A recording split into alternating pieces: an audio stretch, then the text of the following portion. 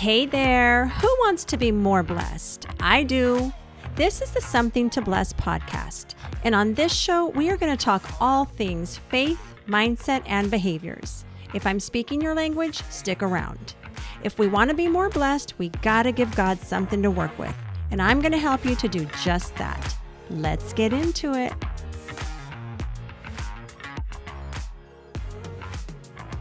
Hey everybody, it is Barbara Guillen at barbaraguillen.com. Welcome back. I hope you guys are doing great. I just had an amazing weekend. It was Mother's Day yesterday, and before that, it was my husband's birthday, the big 5-1. He always tells people that he didn't think he would live past 50 for personal reasons, lifestyle reasons, and he did. He made it, so he's a champ. He hung in there. And we had an amazing dinner in Vista. It was an Italian restaurant.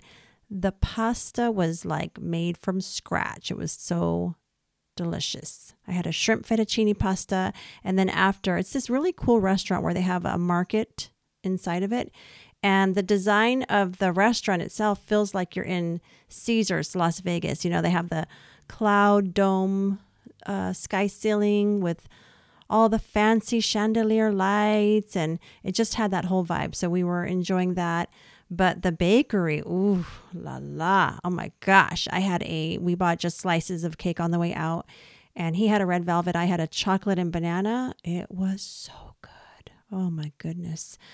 So we did that. And then he also surprised me with tickets to an off-Broadway show, which was about 20 minutes from our house. And it was a very small theater. Perfect. I love small, cozy. It reminded us of a show in San Francisco that we went to a few times, a long time ago now, but it was called Beach Blanket Babylon. And it was hysterical. And they just went all out with their costumes and impersonations, and it was such a good show. And this show that we went to the other night reminded us of that one. So we were so happy. The only thing is, about 98% of the people there were probably between the age of 98 and 115. So I really did not know if we should feel extremely young or old. I was a little bit confused, but I love my old people. I just do. They're just so sweet and cute and adorable, and I just adore them.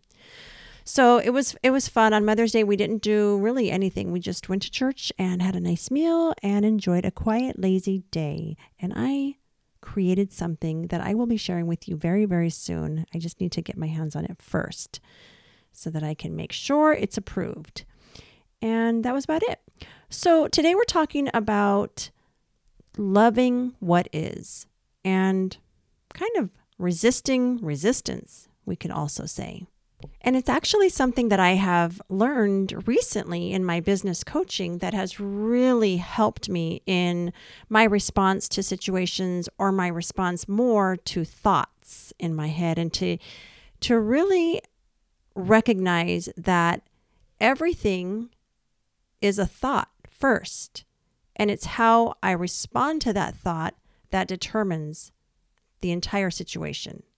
And let me tell you, I wish I had this knowledge back in the day, because it would have saved me so much grief. Because I can honestly tell you that knowing that I'm in control of what I think and how I feel and how I react is so empowering. And so I just want to share it with you. This might be a short one. I just want to give you a couple of key things to start practicing. And this is something that I dive deep into with clients. So I'm just going to kind of give you a little teaser here, but enough to get started.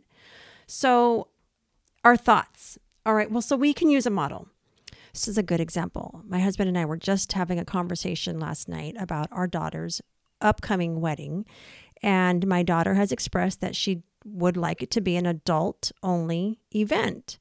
And initially, I thought, oh man, there's a few kids in my family who are coming from out of town. That's going to be a little bit tough. How's that going to work? But my husband and I were discussing it, and he's still thinking along the lines of that's going to exclude and offend people. And I'm thinking, well, those who can come will come, and those who aren't able will not, and it's fine. It's just the way it's going to be. No hard feelings. But if I were to go with the thought of excluding and offending people, that probably would lead me to feeling more on the defensive side or guilty or stressed out. Whereas if I just choose the thought that it's okay, it's her wedding, she can have this however she wants, and those who can come will come, and those who can't will not. We'll miss them. But it's just much more peaceful and easy to choose that thought and have that connected feeling and the following action and result in the end. And so in any situation, no matter what it is, you get to choose your thought. And whatever you're thinking is going to lead to your feeling, and whatever your feeling is going to lead to an action, and whatever action you're taking is going to lead to a result. That's the outcome. That is what you're going to be experiencing, and that's what counts. But it all traces back to the thought you're choosing to have. And I would say, especially concerning people or relationships, that we operate so often on thoughts that are not based on fact or truth. They're uninvestigated, they're unexamined situations, and we're just telling and creating all these stories in our head that do not serve us. And so I just find that I'm having so much fun practicing this. It is automatic for me now, to be honest with you. So many of my thoughts are ones that serve me, that simplify life. And I want to give you 4 questions to ask whenever you're thinking about anything that may not be serving you. So here's the 4 questions. Number 1, is it true? Yes or no? Number 2, can you absolutely know that it's true? Number 3, who are you or what are you experiencing when you think that thought? So you think about your emotions, you think about your reactions, you think about your experience. Who are you and what are you experiencing with that thought? And lastly, number 4, who would you be without that thought? So if you removed or even flipped that thought around, how would that change things for you? Who would you be without that thought? And go through that. And even if it's a mental exercise that you do, go through that and see how different your circumstances or your results to circumstances become. Like I said, I've been practicing this so much with any negative thoughts, any thoughts that are just really not working in my favor. I choose the opposite thought or a different thought, one that serves me, and I just repeat, and that is what I take a hold of, and it is just automatic now, and it is so helpful. So I want to share something from my coursework that actually talks about using a model to shift your thoughts and ultimately your results. So it says, the more that you show your brain how useful a thought is, the more it will want to help you out and think it often. The more you think it often, the faster it becomes a habitual thought that requires no effort. And that's what I'm experiencing now.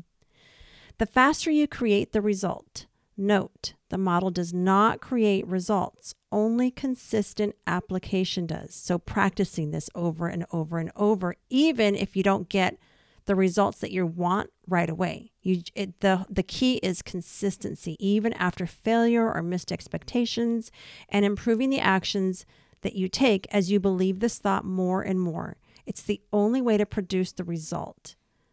And we haven't even gotten into what God has to say about all this. So let me read you a scripture on the topic. It's from Philippians 4:8. It says, finally, brothers, whatever is true, whatever is honorable, whatever is just, whatever is pure, scratchy throat, whatever is lovely, whatever is commendable, if there is any excellence, if there is anything worthy of praise, think about these things. So we are told from the Bible to think about those things. We can direct and be in control of our thinking a lot more than I think many of us realize. And I'm going to read you a section of a book that I'm reading, I finished reading this several months ago. It's called Switch on Your Brain by Dr. Carolyn Leaf. She's a scientist who is a Christian, and she bases a lot of her work on her faith and the word. And so we will end with this. And she writes, I actually want to do an episode on this book. I mean, I took so many notes from this book. It's a little bit overwhelming, so I would have to organize it and put it all together. But here, let me read this last part to you. She writes, God designed humans to observe our own thoughts, catch those that are bad, and get rid of them. The importance of capturing those thoughts cannot be underestimated because research shows that the vast majority of mental and physical illness comes from our thought life rather than from the environment and genes. An undisciplined mind is filled with a continuous stream of worries, fears, and distorted perceptions that trigger degenerative processes in the mind and body. We cannot afford not to bring all thoughts into captivity to Christ Jesus. And that's scripture from 2 Corinthians 10:5. So I hope that this show has been meaningful and helpful to you all, and that you can start to practice controlling your thoughts and making them work for you and not against you in every situation.